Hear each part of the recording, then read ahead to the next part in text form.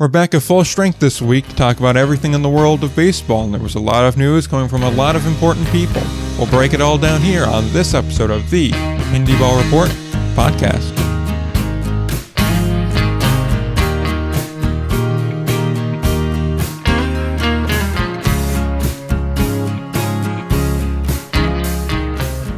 Alright, back again for another week of exciting talk about the world of independent league baseball, or I guess it's technically partnership league baseball now, as if we kept with the Indie Ball theme, it would really just be like the Pecos League and the United Shore League and a couple of those kind of other smaller leagues, I guess. Are we now the partner league podcast? Like what is this? I mean, like, if you went with the Party League podcast, or the Party Report, it would be really misleading, I feel like. I think we'd get the wrong demographic from what we're going for. Yeah, that's true. I feel like people would tune in and be very confused when we're talking about indie ball expansion. But then again, it probably would make it a lot easier to get sponsorships from like Busch Light or something along those lines. Yeah, that's a good point. Maybe that's something we have to look into. It certainly is, which I do want to know, how many people are actually going to refer to the partnership leagues as opposed to just continuing to call them indie leagues? No one. Okay, good. I mean, like in press releases probably, but or like in official like articles, I guess, by major publications. I mean, I guess that's like the correct term now, but I mean, I've been saying indie ball for so long, and I mean, it still is indie ball. I mean, we'll get more into the Rick White interview later, but it doesn't really seem anything that different from what we're used to in indie ball. So I'm going to keep calling it indie ball, and I don't think that's any sort of jab. Or I mean, obviously, me and you both know how talented indie ball is. So I guess. I'll keep calling it indie ball unless that becomes like something you don't do. But I think it's safe to say just keep it at indie ball. Yeah, I think that's just how it is. I mean, really now it's the difference between saying cotton swabs or Q-tips or Band-Aids or adhesive bandage. It's all the same thing. One's just a brand name as opposed to the other, which is kind of like, I understand why they're doing it. Like I said, it's the official term now, so you have to go along with it.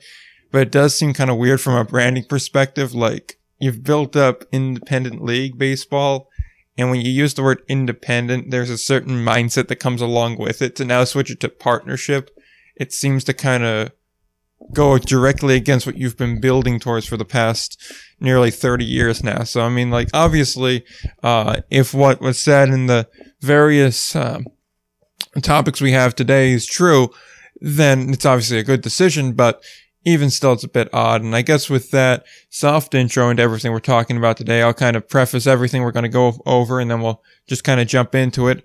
Obviously, as you could tell, there's both Will and Nick here today, and we're going to recap a little bit of what I discussed last week on the show. Only a couple of topics, so we'll try and knock those out fairly quickly. And then we have some news about the Canaries apparently being sold, or at least being up for sale in part. So we'll cover that real quick, and then we wanted to talk a little bit about the Facebook Live that the Somerset Patriots did with Rick White, as well as an interview that Josh Schaub had done with Sabercast. I believe it was last week, or about 10 days ago now, and I didn't talk about it last week all too much, because it was something where realistically it's kind of hard to have a one-man conversation about, so push it off a week, touched on a little bit on the article I wrote, which we'll go into some detail about towards the end if we have time. And that's just kind of our itinerary for the day. And I guess with that, we'll talk about some of the stuff from last week first, which namely there's only two real topics I really think we need to circle back around on there. And that's the first one being Ottawa's manager, which, as we know, was announced last week, and it's Steve Brook, and he has a long resume managing with River City from the Frontier League. He did that for about 10 years. Extremely good record, extremely good results by and large from him. And he seems to be a fairly young and fairly good manager. So I'm just curious to get your thoughts on that from last week. There's no doubt about it that the Ottawa Professional Baseball Club, since I guess calling since they don't have a name yet, as we'll get into later, hiring Steve Brook. I mean, it's a home run hire. It really is. It's a name that I kind of thought about when looking at potential Ottawa managers. Wasn't sure if he'd be interested in taking the Ottawa job, which technically is an expansion franchise from the Frontier League. But I mean, he is one of the most accomplished managers we've seen in the Frontier League. I mean, it's a .566 winning percentage. I mean, even in his last season he won the Frontier League championship. I mean, it is, you get everything you're looking for when you're leading, I guess what's kind of a young franchise, or a franchise in Ottawa that hasn't really had a ton of success even in the Can-Am League. And I'm not as relevant as other leagues or sports, just because you have such a new team every year. But it's a franchise in Ottawa that really hasn't had too much success, and I think you bring in a guy like Steve Brook, and he's going to give you a chance to win. He's going to put together a really good roster for the Frontier League next year. I think Ottawa fans should be really, really excited about them bringing in Steve Brook as their manager, and it's really a home run hire. I don't think there's really any other way to put it that could be more accurate. I agree with you 100%. I gave my full thoughts on it last week, so I won't go too long here. But two of the other points I wanted to make quickly is, you were talking a lot about the team's success and how he's one of the better managers we've seen in the Frontier League.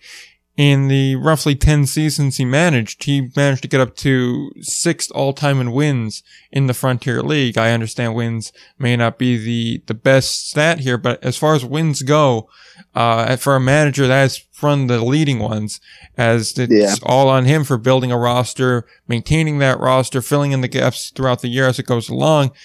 I mean, having nearly 550 wins in that time frame is very impressive.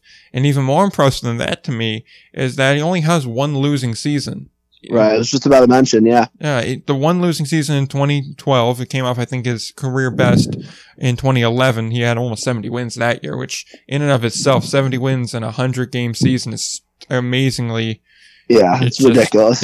It's something else. Actually, I think it may have been even fewer games than that at that point, but regardless, the point still remains. It's off the charts. And it's not like he was unemployed for too long after River City folded. I mean, who was it? Gateway, I think it was, picked him up to be their pitching coach fairly soon after. I think it was only about a month or two later he wound up going there. And like you were saying, I wasn't necessarily sure if Ottawa was going to be an option for him.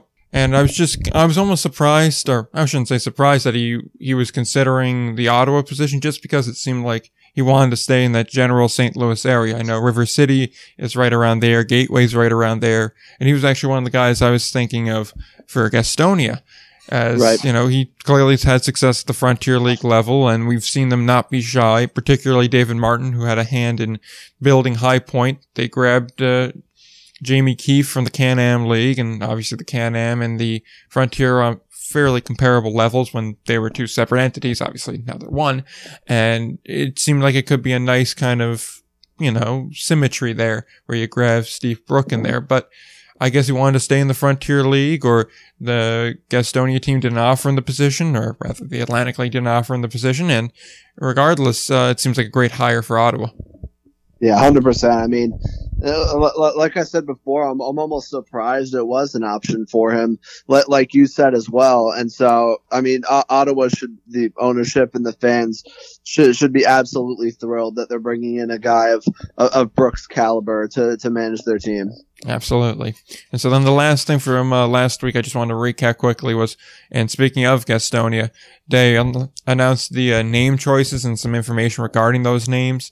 As I said last week, there was over 700 names submitted in about a 2-week period. They picked the 5 finalists. You can vote on all of these on their website. And actually, over the last week, they did little social media posts kind of describing each of the names, and I guess giving what the logo would be, or a mock-up of the logo. And I will say, after seeing the logos, my opinions kind of changed on some of these names as well. And those finalists would be the Fire Ants, the Hogzillas, Hot Shots, Uppercuts, and Honey Hunters. So again, I'm curious to know what your name or what your thoughts are on the names, and which one is your front runner. So I think, in my opinion, because I did put up a poll on my ALPB News story, but trying to just get a gauge of what other fans were thinking as far as whether they liked the name, or maybe not necessarily their favorite, but whether they liked it at all. And the fans kind of agreed with me in the sense that the Honey Hunters and Uppercuts don't really seem like great team names, and I'm in agreement there. I think, honestly, I can rule those two out immediately. So, as far as the other ones, my personal favorite, and it didn't get a ton of support, I guess, from other fans, but I love the Hogzillas. I mean, first of all, what the hell is a Hogzilla? I don't even know what a Hogzilla is, but I do know that mascot is going to look sick. The logo is going to be awesome. And can you imagine the amount of like shirts and hats and other merchandise that they're going to be able to sell with the Hogzilla logo? I mean, that would really make them stand. That would really make Gastonia stand out. And listen, and not to say I hate the name like Hot Shots, but because I think it's a decent name. And the Fire Ants would probably be my number 2, just because I think that's a pretty good name as well. But I think naming your team the Hogzillas, like, it's so unique that I think it'll really play to their benefit. And again, I really want to see what a Hogzilla mascot would look like. I'm just absolutely fascinated by what that would look like. See, I'm almost on the opposite end of you. I was really big on Honey Hunters because I was like, oh, this could be interesting. Plus, I just thought it was, like, out of the names, it was probably one of the better ones. I wasn't big on Hogzillas at first because I was like, what the hell is this? This isn't even, like, are there even hogs around there? Like, what the hell is a Hogzilla? And I went the opposite way on that. However, when I saw the logo, I was like, okay, it's growing on me more. And originally I was pro Hot Shots because I was like, oh, cool, a spiritual successor to the AAF when they had the Arizona one. And that's a great point. So at first I was like that, but then when I saw it was like a rabbit instead of something cool with the firefighting theme, because you could have really went cool on that. You could have went with like the little kind of badge emblem there, or you could have went with something in regards to that. Instead you went with the rabbit, which again, I'm not inherently against the rabbit because the rabbits are pretty cool, but you would have needed to go with something different there as far as the name goes to make the rabbit work. So that one kind of fell out for me.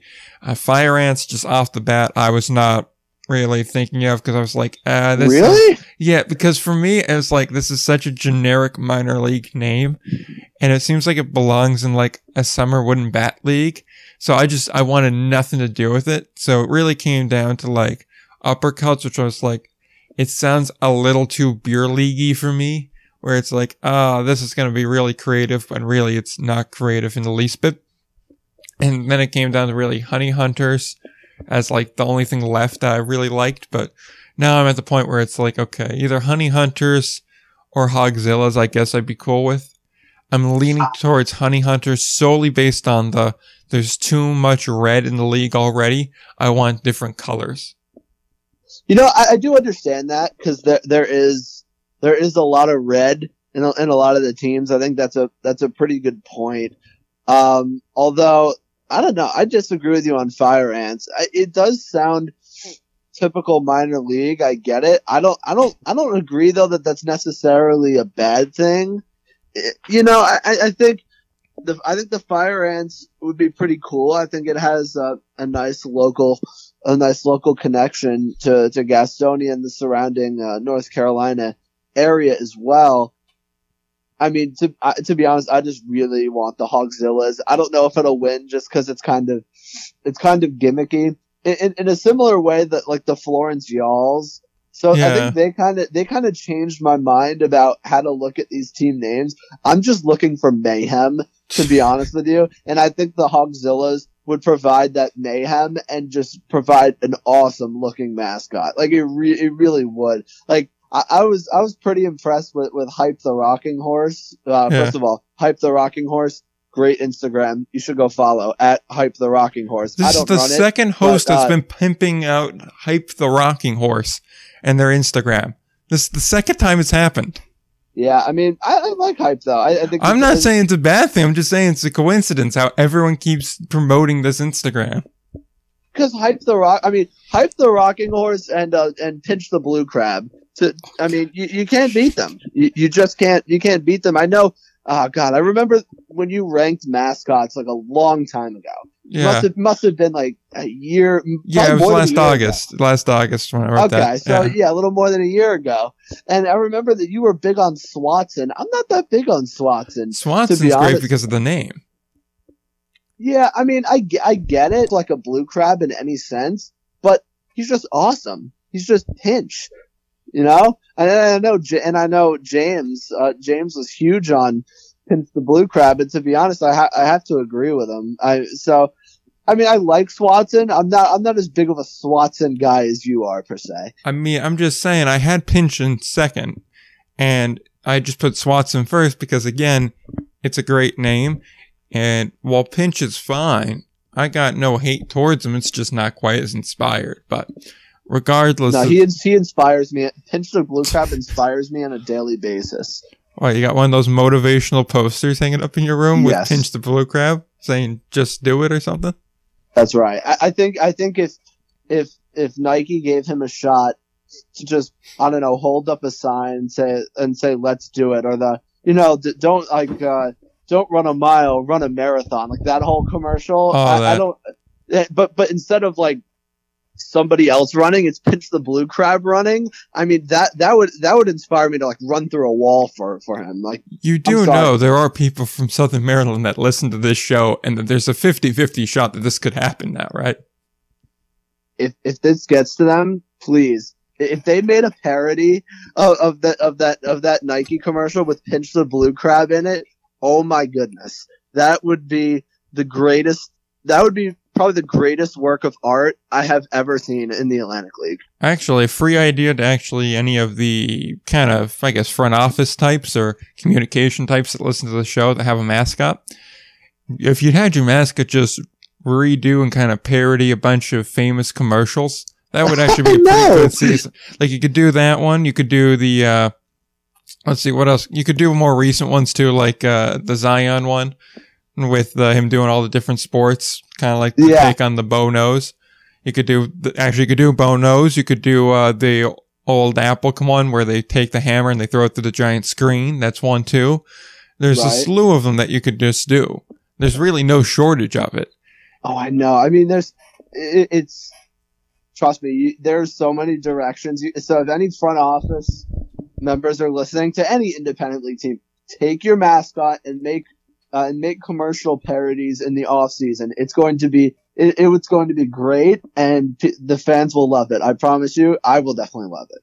Yeah. So those are some options here. Even Gastonia maybe is a choice here, and I'm definitely going to be pushing to get some of the more team execs on as I start to get the interviews going. I've been slacking off on that, and actually, when we finish here, I probably should email a lot of them to try and schedule dates and whatnot. But we're gonna bring this up to them. Have to. We have to. Because this is free publicity. It's pretty cheap. You already got these guys on the payroll. You might as well use them like that. But exactly. I mean, and there's a lot of other great things mascots do, like community outreach and stuff. Why not make commercial parodies? It's gonna be great. So I agree. I think that's an idea we really got to push. Like literally any mascot, it would work. Exactly. It just works so perfectly, especially the more outrageous looking ones. It really works. I agree. You don't actually. Now I really want to see General Admission doing this. Oh, that's true. Rest in peace, General Admission.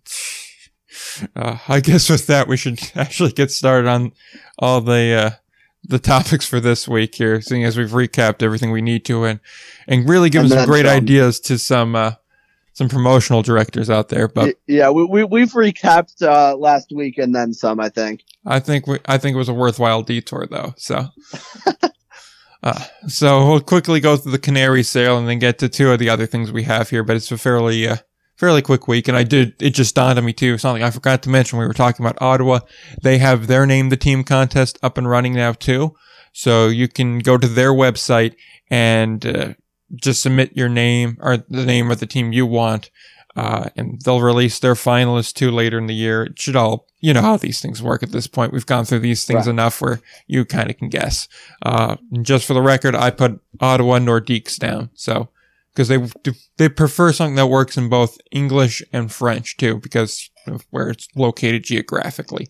But, right. I probably need, I'm interested to see what their finalists are. I'm not sure when exactly that the name of the team contest closes, but you're right. I think something that could kind of work in French and English. I think that's a good idea. Yep. Plus, if you really get desperate, you could just reuse a name that's already in the league. We have 2 Miners. We could go with 2 Eagles. There's already precedent for it, so you might as well. Exactly. Nothing's off the table. But that's right. With that said, we will go to the Canaries now. And the quick rundown of it is, came out that the Canary owners are looking to either sell partially or all of the team to a local ownership group. Those 2 owners would be Mark Ogren and Tom Garrity. They're still committed to the league for the next 3 years. The Canaries are going to be in the American Association for that long, bare minimum, and I imagine for much longer here. And like I said, they do want to sell at least partially to a local ownership group. They just were saying that a local ownership group would know how to grow the team more, better the attendance, saying that we haven't been hemorrhaging money, but we certainly haven't been making money either. And a local ownership group could much easier have a much easier time rather of turning a profit, because they just know the people around more. And as they said, when we came to town, no one really knew who we were, and that's an issue when you're running a small community-based organization like a minor league baseball team. And from this, what I kind of gathered from it is, it sounds like if they only sell part of it, they want a local guy that's influential in the community, partially to help draw attendance and get people into the ballpark, but also to try and push for a brand new stadium. There's a couple other interesting things that came up on this topic, both from the Argus article and from the podcast that discussed this too. I think it's called Nobody's Listening Anyway. I don't know for certain. I do know it's linked in the show notes though, so you could check it out too. I believe their conversation starts around the 41-minute mark and runs till about the 55, 56-minute mark. There's no doubt, and as it was mentioned in the article, and the Canaries aren't alone in this. But as good of a season as they had on the field, I'm sure they did lose a good amount of money off the field. It sounds like attendance wasn't great, even with the limited attendance. And I mean, when you're limiting attendance, that's one thing, but you gotta, like, for example, if you're holding it to 1,500 fans, you gotta fill the 1,500 fans. I mean, that's just, that's just the reality of the situation. And I think that especially in a community like Sioux Falls, I think they're right in the sense that they need local ownership group, and they can't just, it kind of does sound like that the current owners are kind of pretty hands off, and I don't think that really works in any independent league market unless you have a guy who's really in the community running the day-to-day operations of, and it doesn't seem like that's what's happening here. And not to mention, when you're looking for a new stadium, I agree. I think the birdcage probably is a little outdated at this point, as mentioned in the article, which is, again, like Nick said, linked in the show notes. It's definitely becoming a lot more outdated as the years go by. And do they need a new stadium? Yes, but again, you need to give the town of Sioux Falls, the city of Sioux Falls, I'm not 100% sure, but you need to give them a reason to help you with building a new stadium. And unfortunately, when you have certain attendance issues and like they said, they haven't really been profitable, it's hard to make that case to build a new stadium. I mean, think back to the New Britain situation back in the Atlantic League. So I think it's definitely right. It's definitely right for them to look for local ownership partners who are in the community. They know what the community needs, and they can help get more people to the ballpark on a daily basis. I think that's going to be the key for them. Local ownership group in every independent league market's a good thing, and certainly in the case of Sioux Falls as well. It's one of those interesting positions too, where you also, when you go to build a stadium, you need to have a place to put it that's going to be better off than where you're at now. Otherwise, there's an argument to be had that you should just upgrade the ballpark you have as much as you can and then make do with what you have. Also, you have to factor in you need corporate backing here. And the one thing that keeps coming up whenever I look into the Sioux Falls bit, whether it was back when they were mentioned as a possible spot for a Twins affiliate or now even, it seems like there's no real corporate community there, which is obviously something that's very important. I mean, when Rick White was doing his Facebook Live, that was one of the things he said we look for. It's actually the second thing he said. Obviously, a place that wants us, and attendance is going to be our first priority, but our second thing is the corporate community. What's that look like? That's where they want to go into. And obviously, Sioux Falls isn't this thriving metropolis where you're going to have 15 different people lining up to go in for big money sponsorships. And the name that keeps getting brought up is the Sanford Health Group, or something along those lines, I believe it is. And so I did some digging into it because in the podcast, it was brought up that, oh, well, there's some things going on with them right now that, you know, depending on how it turns, could affect this. So I was curious to know what that was. And long and short of it is, apparently there's a malpractice against a surgeon, and the surgeon was fired because of it, but the surgeon's suing Sanford Health for wrongful termination. I guess the malpractice thing or something along those lines didn't turn out to be factual. I just did a cursory overview of it, so I could be off here, but that's the general gist of it from what I can gather. It seems like that could wind up being something that affects them in a large financial sense, obviously. And if that's the case, then obviously they're not going to be investing more money into it. And already they seem to have a hand in just about everything corporate-wise. So, I mean, it would be totally on them if they want to build this or not, because it seems like they're the only ones that have the private backing to do it. And I can't imagine the city of Sioux Falls is going to finance a brand new ballpark without the promise of having an affiliate there. Which obviously, if you're building a brand new ballpark on the level of the other American Association ones, namely Chicago and Milwaukee, but certainly CHS Field and St. Paul, you're going to want an affiliate. And an affiliate's going to want you because it's going to be a higher standard of a ballpark. And as it was said in the podcast interview, and this would be a bit of a reversal from everything that St. Paul was saying, is that the plan is for St. Paul to become affiliated. And that this is really just kind of putting on a good face for the crowd, as it were, and that they're saying they don't want to be affiliated, but they fully plan to be. Now, whether or not that's truthful or not, I don't know. Obviously, we've talked about the benefits of being affiliated as opposed to being now a partnership team. We've went that over to death, but it's plausible. It's also plausible that the other thing will happen, what we've expected to happen, which is they won't be affiliated. But regardless, either way, just looking over the map and the corporate look of Sioux Falls, there really isn't a downtown location for a ballpark. There really isn't a large corporate base for a ballpark. So I don't really see any shot of a new ballpark getting built one way or the other, unless you magically create more room downtown, or you see a large corporate push into Sioux Falls, both of which I think it's fair to say is extremely unlikely. Right, and I think another point of what Rick White was saying in his answer about what he looks for when he's looking for a new market, and I'm sure the American Association is the same way, and I'm sure Josh Schaub thinks the same way as well.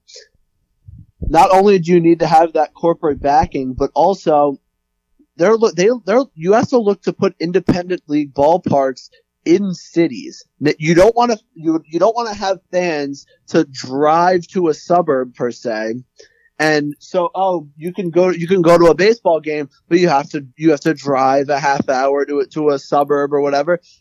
Even if it's close to a major city, it doesn't work like that. People, as great as independent league baseball is, to expect 4,000 people or so to drive out of the city for 20, 25 minutes to get to a game just isn't realistic. And I think that's what Rick White said, and I thought was really interesting, because again, I mean, you look at the two new markets for the Atlantic League, Gastonia and High Point. In both of those cases, that's right smack in the middle of downtown, because you have to remember, independent league teams, they're looking to be an option for entertainment. They're not really, as countless people have said, affiliated with leagues. Independent league baseball teams are not competing so much so with affiliated teams and other sports. They're competing with other ways to have a nice night out, like a movie theater, for an example, as an example. And so you really need to have, if there's no way for them to build a ballpark in downtown Sioux Falls, to relate this back to the Canaries, I don't see a way this could work. And I don't see a way this ballpark, especially unless they can radically turn around attendance, I don't see a way this ends well, I guess is what I'm saying, unless they can bring in a new ownership group that can recreate some excitement. I don't know, maybe rebrand the team or something, make a new team name, try to get some excitement. But you're right, Nick. You're 100% right, Nick, when you say when you don't have the corporate backing, it's really tough to have the necessary funding to run a successful indie ball franchise. Just take Somerset for example. I mean, the amount of companies that sponsor there and back them, it's crazy. I mean, you look at the outfield wall there; it's just full of ads, and you have so many sponsors for different promotional nights, and that's a big reason why Somerset is as successful as they are. Beyond their the attendance that's pretty good, and I think that if Sioux Falls doesn't have that, regardless of who the owner is, it's gonna be tough for them to succeed, especially with a ballpark that's not really up to American Association standard, like you mentioned. It's really tough, like you said, to get those people to plan to go out to a ball game. It's really just kind of a spontaneous thing where, and they mentioned on the podcast as well, it's one of those things where it's like, oh, well, look, there's the baseball game tonight. Want to go? Oh, yeah, sure. Why not? And they go in, and that's how that goes. I mean, I know for me, most of the time when I'm going to see a baseball game, it's more, you just throw it in the group chat like, hey, anyone want to do something either tonight or tomorrow? Maybe see a baseball game? And then everyone's like, oh, yeah, sure. Why not? And it's just kind of done like that. It's not the kind of thing where 3 months out, you're playing, I'm going to the game this night. Right. It's not how that works. And like you said, being downtown also has a whole host of other advantages. And being part of a hands-on ownership group, this is one of those times where, being hands-on is a good thing. There's times where, you leave it be, and whatever it is. And you just trust the people you hire to do the job that you hired them to do. This is one of those times where, you're better off being a little hands-on here and being like, look, I'm part of this organization and everything that it is. And like you said... And the one other thing I want to mention here is a really big advantage that a local ownership group would give is their relationship with different companies in the community. And I think that's the really important piece that the Canaries are missing and that they really need with a local ownership group. And to be honest, I don't know why any indie ball team has an ownership group that's not committed to in their local community, because that's such a big aspect of independent league baseball. And it's such a big deal when you have, I don't know, again, I hate to keep relating this back to Somerset, but they're a pretty good example. The Califer family has a really good relationship with RWJ Barnabas Health or other companies in the central New Jersey area. Yes, it exists. Doesn't exist. Yeah, it exists. It doesn't exist. And so anyway, but when you have a local ownership group that has actual relationships with different companies it's much easier to try to convince different companies to help you out with some funding than it is for some random businessman who doesn't even live in Sioux Falls, who just comes up to you as a local business owner, randomly and says, "Hey, you want to buy a sponsorship?" Like, well, I don't know who you are. Like that's a whole big thing. And I think that's what the Canaries really need. Yeah, doing business is a lot easier when you know who you're doing business with. It's a lot easier to say no when you don't know who's on the other end. So, with that said, we'll kind of go and shift focus now to the first of the two commissioners we're going to talk about this week, that being Josh Schaub. And he had tweeted out, and this is what kind of spurred the whole conversation, that they held their AA meetings. They just wrapped up a couple of days ago. It was about a 2-day long meeting, and they're working to make further progress with Major League Baseball and their partnership, as well as possible expansion. So that's always something that's fun. It's a sexy topic for fans because, you know, the whole branding, the identity, the new teams, the added schedule, the uniforms, everything about it's just a fun thing. Obviously, it's a lot more fun when you're on this end of the table talking about all the fun things about it as opposed to working out the nuts and bolts of it. Right. But regardless, I thought that was interesting to see already one of the larger independent leagues continue to grow, as it seems like everybody's going through a period of expansion now. And the funny thing is, it seems like all three of these leagues are expanding regardless of what happens with these former MILB teams. That those are going to obviously be picked up by each of these leagues. Everyone's going to grab a handful of them. But you're going to see markets that didn't have baseball, period, now work into the fold there. And so, with that, we can kind of just shift right into the SaberCast talk. And, there's a couple of points I took away from all of this, and we'll kind of work through all of my points. We'll work through all of your points, and hopefully we'll cover everything. And we'll do the same for the Rick White interview here. But the first thing I had was just the kind of way that, according to Schaub, that indie ball was kind of seen by the commissioner's office, particularly under Bud Selig. I was kind of viewed as like a sandlot league, and he was telling his teams, you know, avoid these leagues, they're no good. That was something that was a bit interesting to me than how that mainly changed after the Atlantic League partnership. Those were the two of the first things that kind of popped out to me.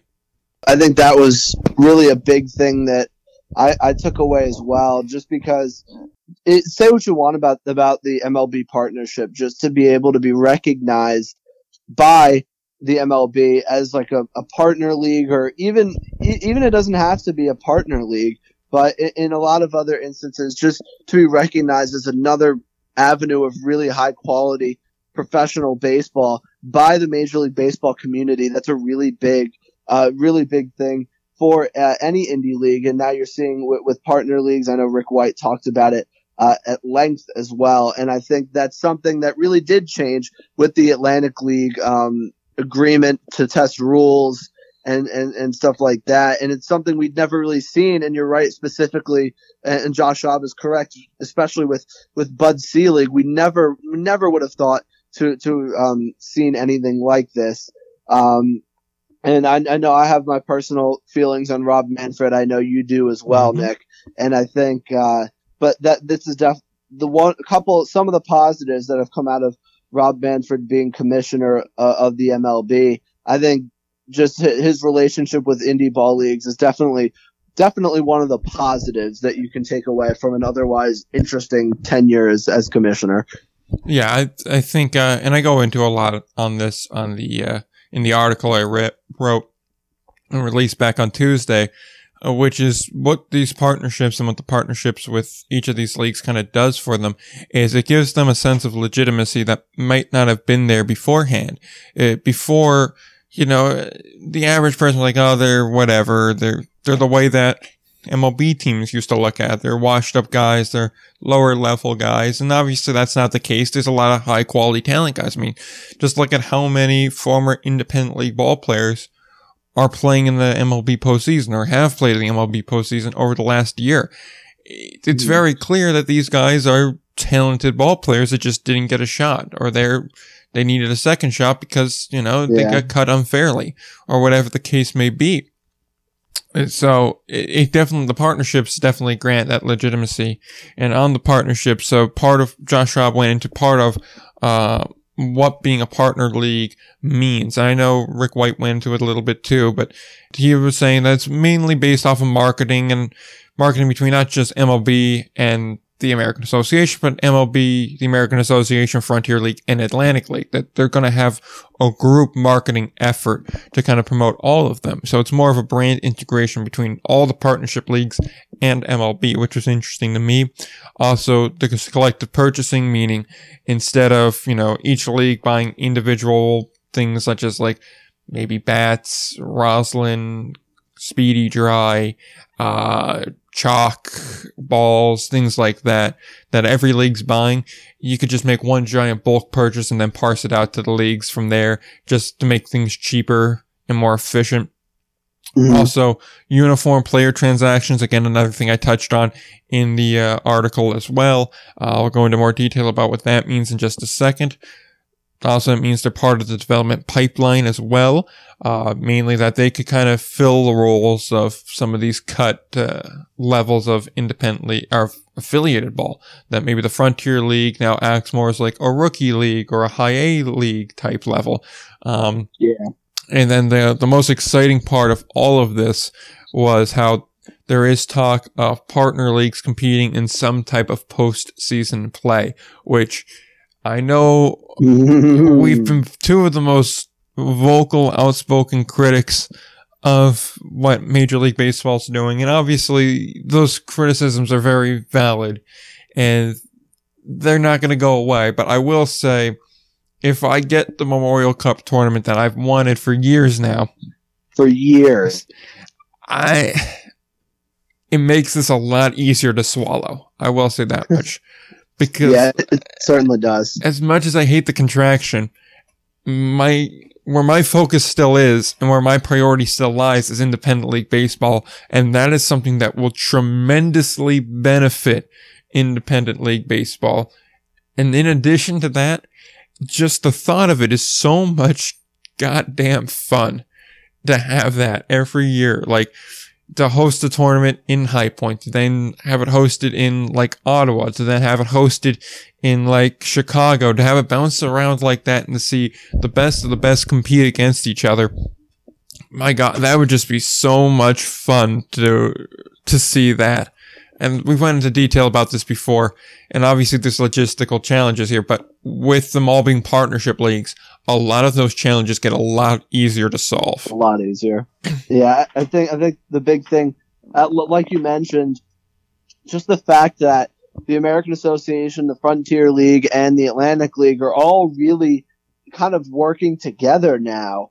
It's something we didn't really see 5 years ago or even a couple of years ago. To be honest with you, in that Memorial Cup, yes, that does sound super exciting. And Nick, you've been pushing for it for so long. Even back when I was just like a guy listening to the Indie Ball Report, you were still pushing for this whole for this whole like Memorial Cup Indie Ball kind of tournament idea. And I think that's the thing that makes it really exciting. Hopefully if it comes to fruition, like you mentioned, there's still plenty of hurdles that need to be overcome. But I think, as far as partner league, as far as the whole, partner league idea and what it does, I think the mass purchasing thing, it definitely helps out indie ball teams to become more, indie ball leagues, I should say, to become a lot more sustainable, to help them out with different cost aspects of running a league. I think that definitely helps, especially in a time of a pandemic where I think everybody has endured some pretty big financial loss in the world of professional sports. And not to mention next year, I mean, you could possibly be looking at some limited attendance once again, and so that obviously could hurt some leagues financially as well. And so I think anything to kind of ease the financial burden on the American Association, Frontier League, and the Atlantic League is certainly a good thing. And I think and just the different marketing ideas of being a partner league, it doesn't really appeal to me per se, because I mean, me and you, we both understand independent league baseball and the talents there and all that stuff. But again, it's not really meant to appeal to guys like us. It's meant to appeal to people who are there for a night out and saying, oh, this is a partnership league of Major League Baseball, and maybe it's a big deal to them, maybe it isn't. But I guess it doesn't hurt to slap an MLB logo on there and see what happens. Exactly. That's going to help a lot of people, like you said, that aren't really aware about it. And that's something I do dive into again in that article, and we'll talk about that towards the end.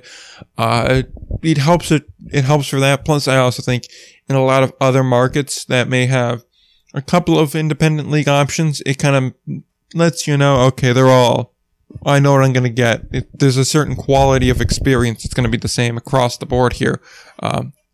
So that's a good thing on that front. And then I do want to just mention the uniform player transactions. This goes back to at least what Chop was saying as far as there's guys that will sign a contract with, let's say, the American Association, but then they'll go play in the Atlantic League, or they'll play in Mexico, or they'll go play somewhere else despite having a contract with the American Association that they signed first.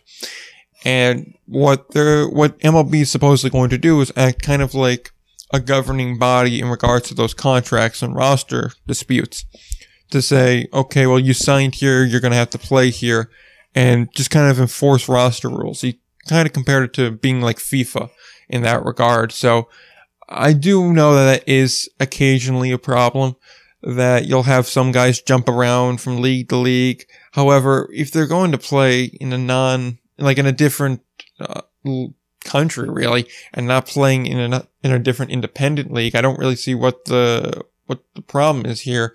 Presumably, the Mexican League is a higher level league, or at least is seen that way. So wouldn't that be more of a positive thing? I mean, like, I understand the point is, well, they signed a contract, well, they should honor that contract, namely because then it would force these other leagues to either trade for or purchase the contract of that player, and it's better for business that way. But even still, it seems like it very well could be a major problem, and I just don't understand the whole ramifications of it. But it just doesn't seem to be that big of a problem, at least on the surface. As I understand it, I guess I'll take more of a stronger position on this. I'm really not a fan of Major League Baseball having any say over what individual players decide to do. I understand the idea of them signing contracts and you wanting to honor that contract, but let's be real here. I mean, at the end of the day, they're not really getting paid a whole lot, no matter what league they play in, at least in the U.S.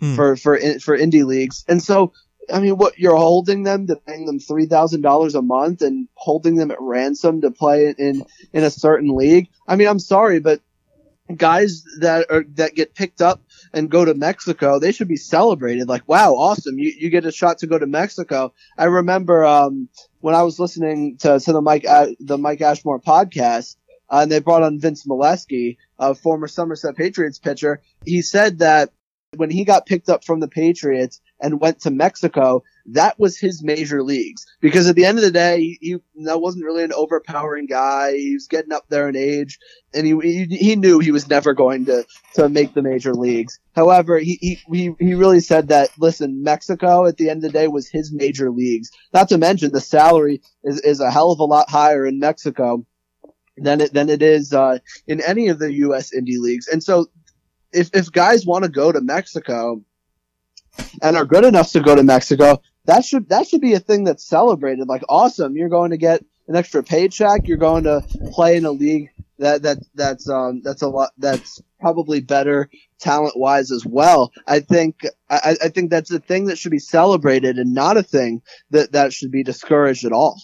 I see where you're coming from, but from the perspective of a commissioner, though, you have to keep in focus that every league that you celebrate, look, our guy went to here, is another league that you're promoting above yourself. And it's one thing when a guy that gets picked up by a major league organization, because, well, let's be real, there's no realistic, logical argument you can make that any independent league, regardless of where they're at, is better than the major leagues.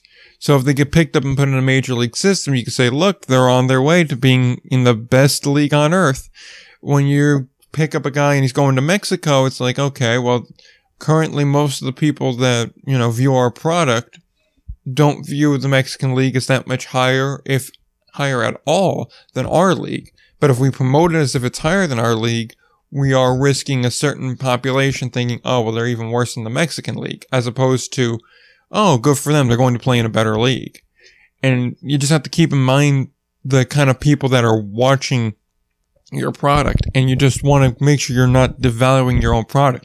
Whether that's the case or not, the perception is what matters in that regard. Right. I understand what you're saying from a promotional aspect, and I think you're right. But I think from like a strictly baseball standpoint, I think that if you don't want guys to go play in Mexico, then pay your players more. I mean, that's really the big reason that a lot of guys in the Atlantic League are trying to get to Mexico. And I think the money's definitely a big part of that. And so if they don't want to compete, and the MLB and the Mexican League have some pretty major beef. I mean, they used to be pretty, it used to be that the MLB organizations could purchase contracts from the Mexican League in the same way that they purchase contracts from the Atlantic League or the American Association, or the Frontier League as well.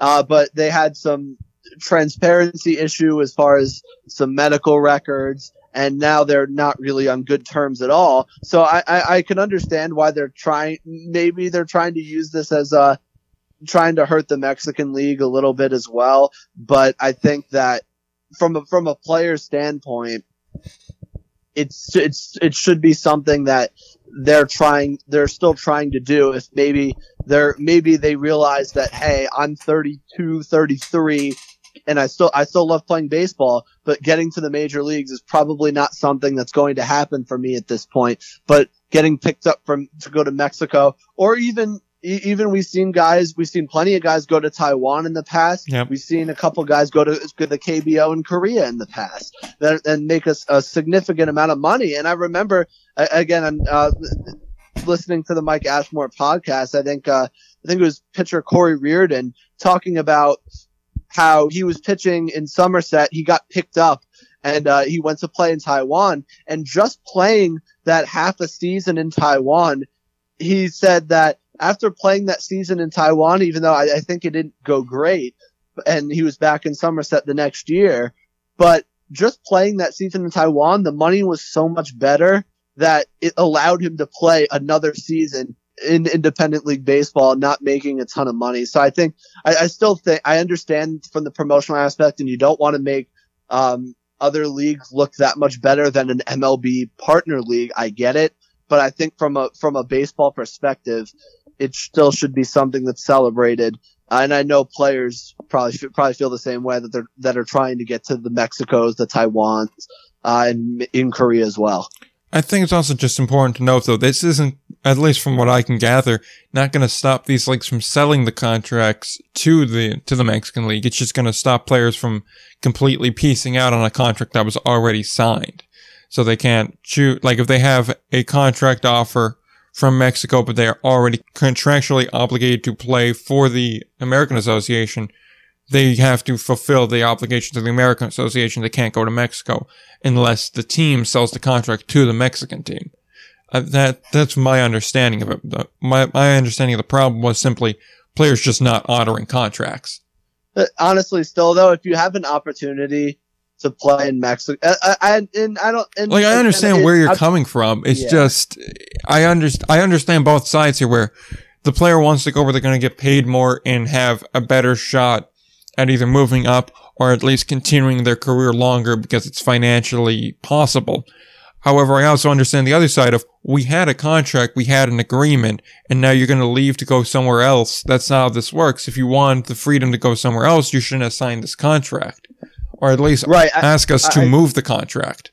Yeah, see, I guess I'm used a little bit more to the Atlantic League idea, where the Atlantic League is very open and very flexible as far as how contracts work. It's a lot more, and I know specifically in the Michael Pfaff interview, the Long Island Ducks president and GM, I think he talked about this at length, and I think that's kind of what I'm a little bit more used to, I guess. And there's a lot more freedom for players than in the American Association and the Frontier League, where their contracts are a little bit more binding. So I guess that's where the disagreement, or well, maybe not a disagreement, because you definitely see both sides. But I guess where my dislike this whole idea comes from. Plus, I think a lot of their issues with at least other independent leagues kind of stem from their option that they have. And I know that's something that Faf had talked about, saying how a lot of the American Association guys, they don't like the fact that they have an option year in their American Association contract, and we don't have that in the Atlantic League. It's every year it's a 1-year deal. There's no option to renew it. And I definitely could see how the option would be annoying to a player. Great, 100%. So we'll move on from that now, because we do have a lot to cover and we are running here. Also important here, Schaub reiterated that the league will remain autonomous. They will make their own rules. They will make their own rosters, their own schedules, have their own umpiring crews, that the league is going to remain autonomous from MLB, and that this is mainly a marketing and promotional partnership. That is the main focus of it. Good thing. So we can have at least one league with real extra innings. I really get the sense you don't like the extra inning rule. It's like a shootout in hockey or penalty kicks in soccer. It's such an artificial way to end the game. That's just my opinion. And if you want to go to a runner on second in like the 12th inning, I have no issue with that. But I think that at least play two extra innings. Don't like the rule. Like at least play two where it's under the same rule set, and then if we still can't find a winner.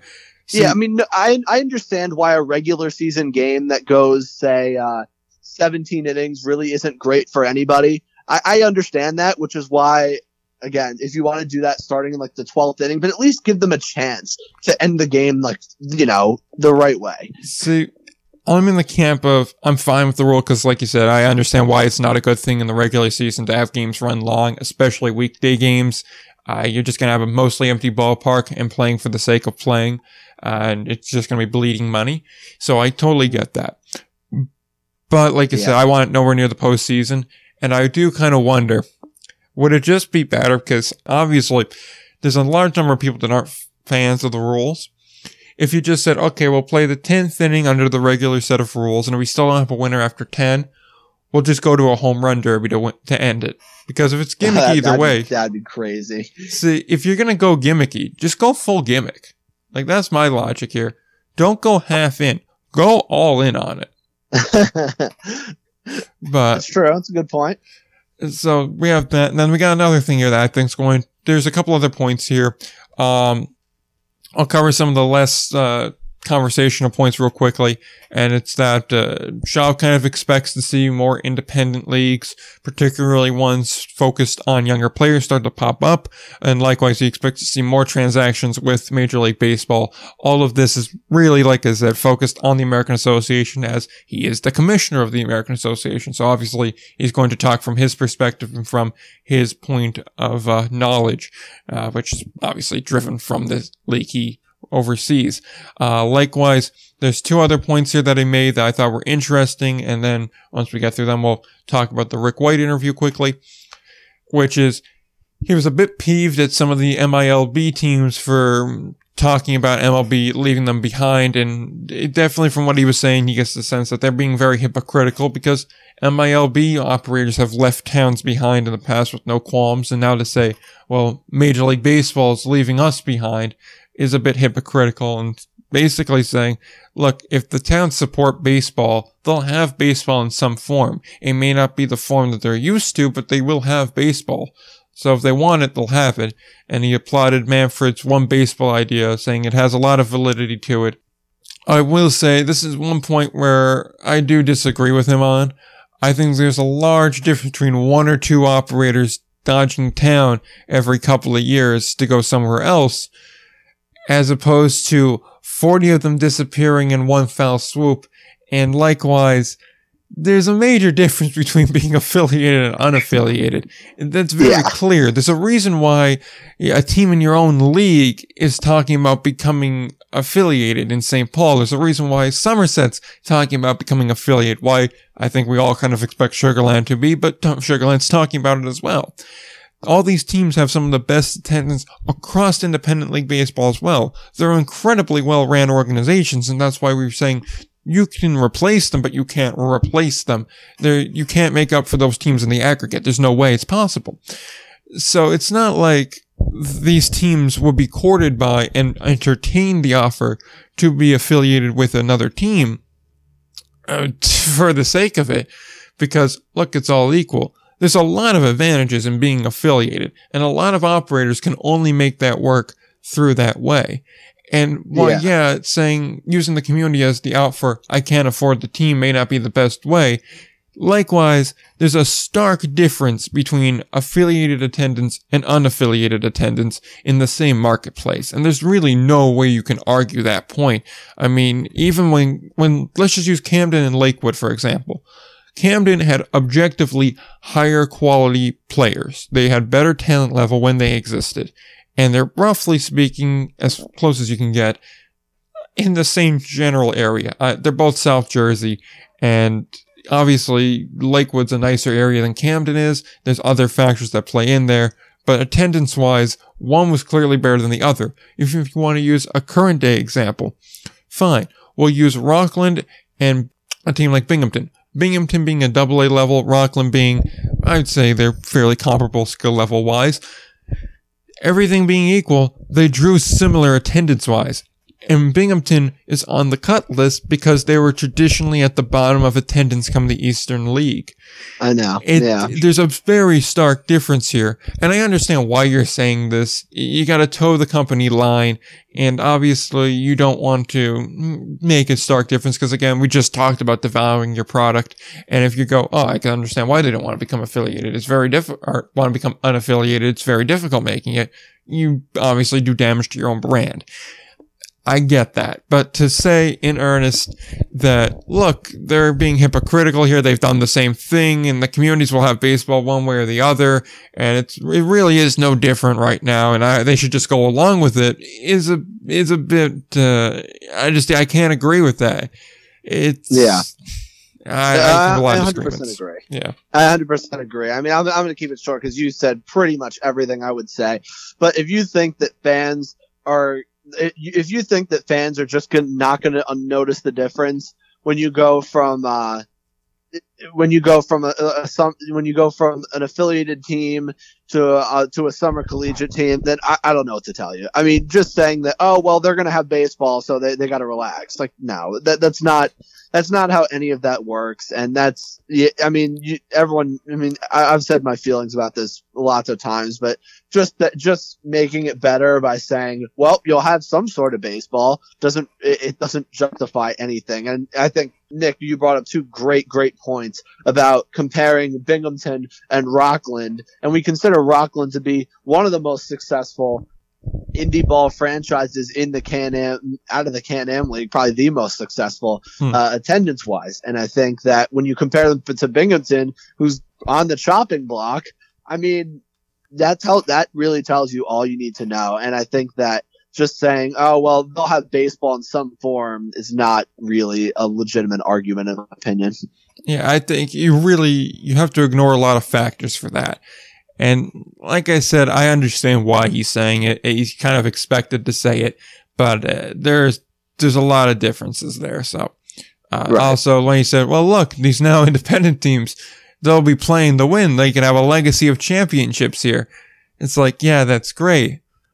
But if you don't have ardent fans that care about that kind of thing and instead just care about having a night out, how much is the championship worth?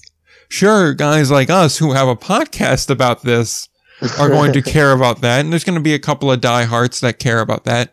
But at the end of the day, most people don't care. They just want to go out and see a ball game. And exactly. If there's a draw there, like a player rehabbing, a hot young prospect, MLB using its connections to get better guest appearances there, whatever it may be, it's going to draw more of a crowd than not having that, not having the guy rehabbing, not having the huge star, not having the big name. I mean, there's a clear difference here, and there's a lot to be said. But that's just one of the points that I disagreed about. I agree with a lot of what he's saying, but that was just one area where I disagreed on. Regardless, I think we can go to the Rick White interview. I know we're over the hour mark here, but to be fair, you got shortchanged last week, and the week before that, it was fairly short, so we can go a little long here, I think. And seeing as this is pertaining to Rick White and the Atlantic League, and we have an Atlantic League expert here, I'll allow him to take lead here and kind of run through some things here. And if you don't mention something that I have written down, then I'll chime in. But I have a feeling that both of our notes on the hour-long interview are going to be fairly similar. Yeah, so there was really two big points in this interview. I mean, outside of that, you had a lot of they're really proud of the Atlantic League organizations for being creative during this terrible year. A lot of stuff like that. And so there were a couple things, and we already did kind of talk about what Rick White does look for when looking at expansion, but which I'll get into in a minute.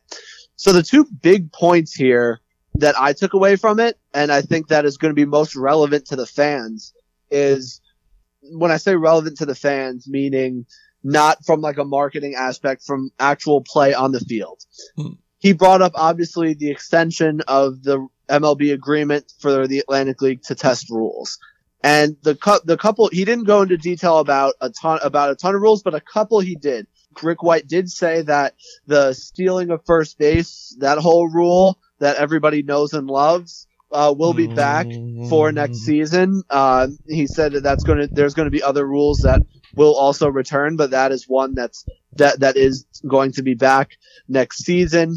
One of the rules that is not going to be back is the shift ban, which I actually, that was one of the rules where I'm like, you know what? I understand the need to try it. And I think that I didn't have a huge problem with it, but I do understand why the MLB could say, well, it doesn't really have a future, so why even try it? I mean, not that, in my opinion, stealing first base has a huge opportunity to. Yeah, it doesn't, yeah. But it gives a lot of notoriety to the Atlantic League. So, I mean, again, it doesn't really make as big of an impact on the game as people think, just because it doesn't happen very often. I think I remember it happening probably like 4 times in the entire second half of last season. The couple other things that White mentioned was that there's going to be some kind of change as far as a pitcher's delivery.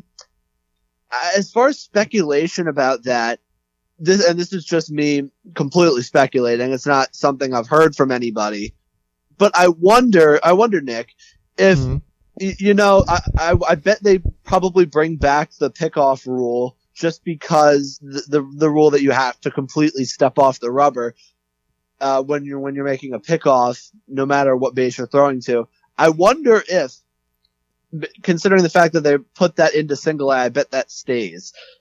In order to kind of balance it out, I wonder if with pitchers, maybe because he's mentioning a change with some sort of delivery, maybe to try to balance out so guys just can't steal second base whenever they want. Maybe there's some kind of rule like, a pitcher doesn't have to come set when they're in the stretch to kind of try to help pitchers try to keep runners close, and they can't just steal second base as soon as a leg comes up. Maybe something like that is what I was thinking from that comment. I guess before I go on, did you get that? Maybe, I mean, did you? I got the sense that they're going to alter the rule. Definitely. I mean, basically said that. I think that what you could definitely see is a relaxing of it, as in maybe not step off the rubber entirely, or changing something. I think a lot of pitchers definitely complained about it. I think a lot of teams complained about it because it got ridiculous. Frankly, the rule shouldn't really be there to begin with. Like, I understand why they're testing it, because stealing doesn't really happen in Major League Baseball anymore, because it just doesn't make sense to do so. So I get it, but at the same time, they're going to keep it, but I don't know how they're going to change. I think that's certain. I think what you're saying is certainly a possibility, but I don't know what they can really do to make that big of a difference. Yeah, I mean that's the only thing I was really thinking of when he said, we might try to alter like the delivery and stuff like that. And so those are the only rules one other thing actually, as far as, I mean, I guess it's not really a rule, but in the sense of the MLB partnership, as far as the strike zone, White did say that that they're going to tweak the strike zone a little bit to make it a little bit more realistic and less like three-dimensional, because you saw during the second half of the 2019 season, the automatic strike zone was pretty good on fastballs, or I'd argue very good on fastballs. But whenever you started putting breaking balls into it, and maybe it's clipping a part of the plate when it actually misses by a ton, and like nobody in their right mind thinks it's a strike, but it clipped the bat, like the front fraction of it, plate. Yeah, and so when he says that, I hope that's what he means, in the sense that we're trying to make this a little more realistic here and not calling pitches like that strikes, which I think got ridiculous in the sense of breaking balls last year. I think that I hopefully that's what he means. Now, on the expansion part, he was asked, well, what is an ideal number? Because the Atlantic League did come out and say we're looking for 2 to 4 more teams to bring into the league. And he said, to be honest, he didn't say anything about keeping the 8 teams. He was saying, well, 10 to 12 teams is definitely what I'd like, and 12 looks really good, which means, wow, they're really going to be looking for teams that, and he also said not all of them are minor league teams that are cut as well. I thought that was a really, really interesting comment, in the sense that a lot of these teams that could be losing their affiliation, it sounds like Rick White and the Atlantic League are going to be aggressive in going after some of those markets. I mean, Binghamton comes to mind, maybe Frederick in Maryland, if it comes to that as well. I think that was really interesting. I don't really know how they'll get to 12 teams, even though he sounded pretty confident in that sense. I don't really know how that's going to happen, especially if Sugarland and Somerset become affiliated. I don't see how that's possible at all. But if he's confident in the sense that he can get to 12 teams, I'm interested to see how he does that. It's going to be something that's going to be really interesting to watch as we find out which minor league teams specifically are the ones losing their affiliation. Exactly, and that was one of the things that was really interesting. He said, regardless of what MLB does or doesn't do, we're talking to about half a dozen markets, and that we'd like to get to 10 teams, but 12 is the number we really want to be at, but we could expect to see 10. And I like you said, if they lose 2 teams or even just the one, I don't know what they're going to be doing here, because it seems really rushed at this point. Like, Gastonia took years to build, so unless they've been talking about this and keeping it under wraps, which would be very impressive that none of it came out, because I imagine there would have been something on some city council ledger for a meeting, or there would have been something that would have been a tip-off for it, and somebody would have found it. I don't know how they're going to be doing it this quickly, as far as markets that don't have a team period right now. A couple of other things in regards to that. There was also they believe that there's an importance on the southern markets. They were talking real heavily about how the last 2 teams they put in were both in North Carolina, and how they believe the southern market is important for expanding their footprint. So I definitely get the sense that they want to focus on continuing to put teams in the south and kind of keep that kind of East Coast, both northern and southern coastal lines, expanding and growing like that, and possibly going towards the Gulf, that general area, and kind of maintaining a coastal league type look to it. Other thing on expansion I had written down, they also said now that MILB owners could own ALPB teams. That was something that couldn't be done in the past, which is also something of note there as well. Then just circling back to the rules and whatnot, some of the other ones that I believe you mentioned most of them, but in case you didn't, stolen first base, the bunt rule, and also something that was of interest was more tech on the field. And I think that kind of goes hand in hand with what he had said in the beginning, which was that the rule test will continue with a focus on the automated balls and strikes. So I'm interested to see what he means by technology on the field. Does this mean something in regards to like a race to the bag? Does this mean something, could this be related to the delivery of pitchers even possibly? There's a lot of possibility there. He just kind of left it open-ended because he said, I can't really say much more than there'll be more tech on the field. So yeah. I'm curious to know what that term meant. Among other things of interest that I saw was that they were working with the commissioner's office for about 6 years building up to this partnership, and that the Califers had a large hand in becoming a partnership league. So I do wonder if they were kind of like, look, you're going to become a partnership league. We're going to continue doing this thing. Otherwise, we're going to become affiliated, maybe holding that over their head.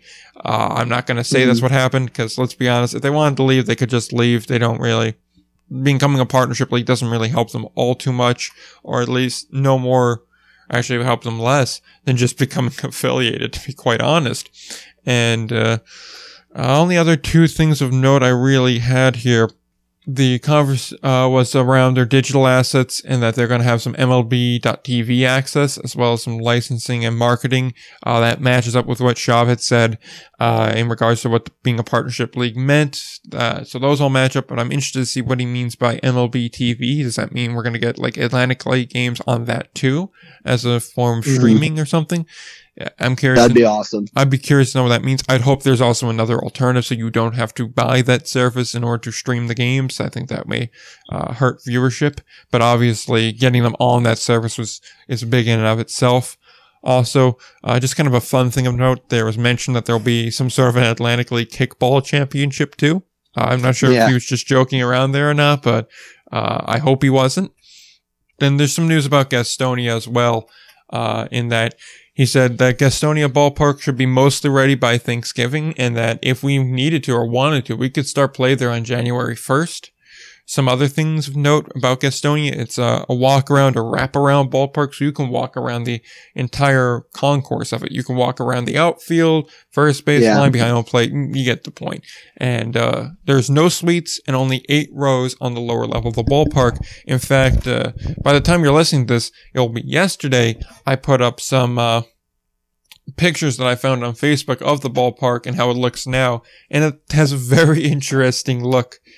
Compared to traditional ballparks, I will say that much. But it does back that up. There's only about 8 rows of seats, and it doesn't look like there's any sort of luxury box or suite box there, which is extremely interesting. I think when I look at ballparks, I really like the idea of being able to walk around the entire field. I'm a big fan of Rockland in that sense. Yep. I just love the idea of like, if you wanted to sit beyond the outfield fence and I don't know, take a shot at a home run ball if you wanted to. I think that is really, really good idea for me. I know like as much as as successful as Somerset and Long Island are, I don't love their the part, and I do like their ballparks. I don't love it in the sense that it's kind of just the wall and then the parking lot. I wish there, and I know there's train tracks behind Somerset, so it's much easier said than done. But I wish there was a way to walk around the entire field. I think that's super fun to do, especially when you're kind of exploring a brand new ballpark. So I think Gastonia is, as far as the ballpark, I think in a way it's pretty similar to High Point in the sense that there's less rows up and down, but it's extended further down the line. And I think that's definitely interesting. Maybe that's a new trend we'll see in minor league ballparks. I'm not 100% sure, but it certainly seems that way. Maybe that's what people want. And like I said, I love walking around the outfield, so I always think that's a plus as well when you have adequate land to be able to do that. I guess in Somerset they really don't because of the train tracks. I mean, I guess you could have in left field if you wanted to, but I mean I'm very interested to see what Gastonia's park looks like when it's done. I'm very excited for it. Yeah, I think they're doing that mainly to create more of an intimate kind of thing, to make you feel like you're closer to the action, not necessarily on top of the players, but to make it seem like you're at eye level, like you're on the field itself. to kind of give that kind of sense there. And obviously they went with more open spaces, and that goes to the wraparound because more people now, especially if your goal is to get the kind of people passing by going, oh, well, there's a baseball game tonight. Want to go? Yeah, sure. Why not? They're more likely to not just sit down and watch the game.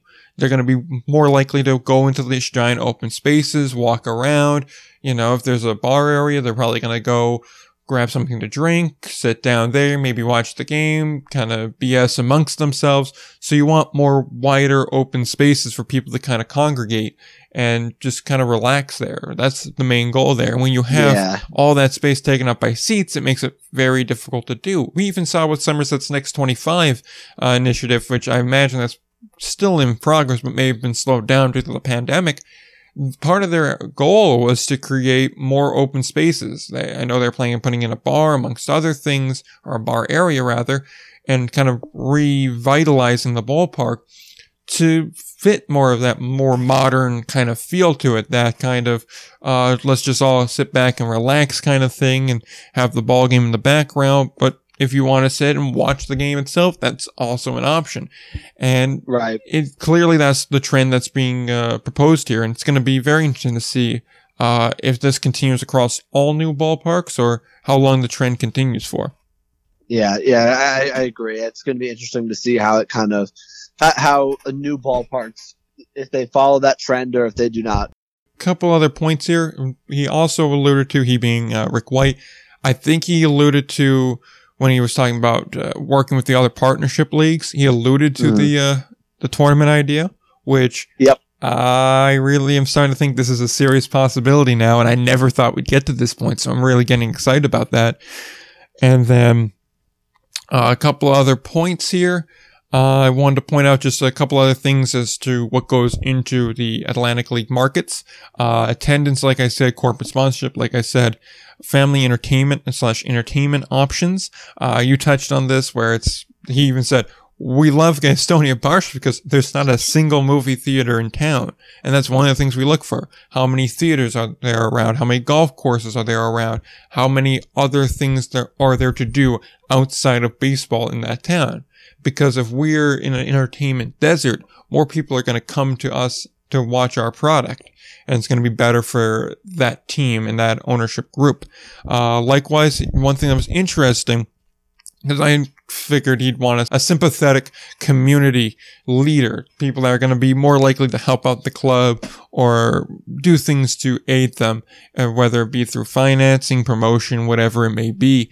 But the thing that kind of took me by surprise was a healthy population was something he looks for, fit families, as he put it, because if they're fit families, they probably play sports. And if they play sports, then they're probably going to be interested in watching sports. Right. And that's going to help drive that. That's something I didn't even think of. And it makes total sense. Likewise, he said there's a preference to turf over grass fields because it's just more sustainable in every sense over time, and it's more durable and more versatile, which again makes sense here. But one thing I did want to point out was that my question was answered because mine was what goes into the marketplace, and yours questions were not answered. So mine were more of a long shot. But I knew there wasn't a good shot. But, it is what it is. I don't know. I just wanted to point that out. I guess they like me better. That's what I'm coming away from it with. My ego needs to be fed, so I'm going to assume that. So with that, I think we covered just about everything there. If you want to watch the hour-long, it's kind of a town hall interview type thing, then by all means go ahead and do so by going to our website, clicking show notes, and then just go down to the most recent episode, and in the drop-down tab for it, you'll have the link to the Facebook video. So you could just go there and watch it and get all the information we gave you. With that said, I don't think we just gotta really plug stuff and get out of here. We definitely didn't shortchange you this week. You got nearly an hour and a half long episode. So, for all you that like the, long episodes, you'll be happy this week. You can listen to all the other episodes though if you still haven't had enough of us. Really any podcast you have, so anywhere you can find podcasts, TuneIn, Stitcher, Podomatic, Apple Podcasts, Google Podcasts, Pocket Cast too, Amazon Music, Spotify. Like I said, anywhere you find podcasts, we should be there. Just type Indie Ball Report into the search box, click subscribe, review to help the podcast grow, and you'll be on your way. If you want to just find all of the episodes in one easy place alongside the article I wrote, which we didn't have enough time to talk about this week, but you can read it for yourself, and being that it's now out for about a week, I'll allow that to be promoted, and we'll talk about it next week, barring any sort of major developments, of course. And you can read that article, listen to all the shows, and look at the show notes as well as videos, all on the website, indieballreport.com. You can follow us on social media on Twitter at IndieBallPod, and you can follow us on Instagram at ALPB_news and at IndieBallReport. I believe that's just about everything there. Do we have anything else left to add? My one thing to add this week is the Rays and the Astros ALCS. The Rays had a 3-0 lead. The Astros have won the last 2 games. As a Red Sox fan, I take a ton of pride in the fact that we are the only team to come back from down 3-0 in a series, as we did in 2004 to beat the New York Yankees in the ALCS. And I will be damned if the other team to join us is the cheating Houston Astros. No way. Come on, Rays. Please, the Rays, please win. Please defeat the Astros. This may age like milk because by the time most people are going to listen to it, the series will probably be over. But I'm really... well, hopefully the Rays won then. I meant my comment, but okay. So I'm going to say this. I really want the Astros to win. I really hope they go to the World Series and win the World Series because I'm rooting for chaos. And I think it will piss off nearly every baseball fan if a sub-500 Astro team coming off of a huge cheating scandal wins the World Series. Or, my mistake, wins the piece of metal. If they do this, I'm just going to be so thrilled, especially if they can do this against the Dodgers. I know that doesn't seem very likely now, but if they could beat the Dodgers, let's say sweep them, after reverse sweeping the Rays. Oh man, the salt fest that will exist is going to be enough to sustain me for months. I want that to be pointed out because I want total chaos. And what would be more total chaos than the Astros reverse sweeping a team and then sweeping the Dodgers? That would be chaos. That's what I want. And then my last bit of thing I wanted to add, the Rangers now have Alexis Lafreniere, and while I am deeply, deeply saddened to see Henrik Lundqvist in a different jersey that's not the New York Rangers sweater, Alexis Lafreniere is a New York Ranger, and that makes me very happy. Okay. I wanted to point that out, because at some point, when we get into the doldrums in the winter, I'm going to toss out just making one show about hockey, because I've wanted to do that for quite some time, but obviously it doesn't fit the aesthetic. That said, and nothing else left to add, until next week, don't forget to play ball.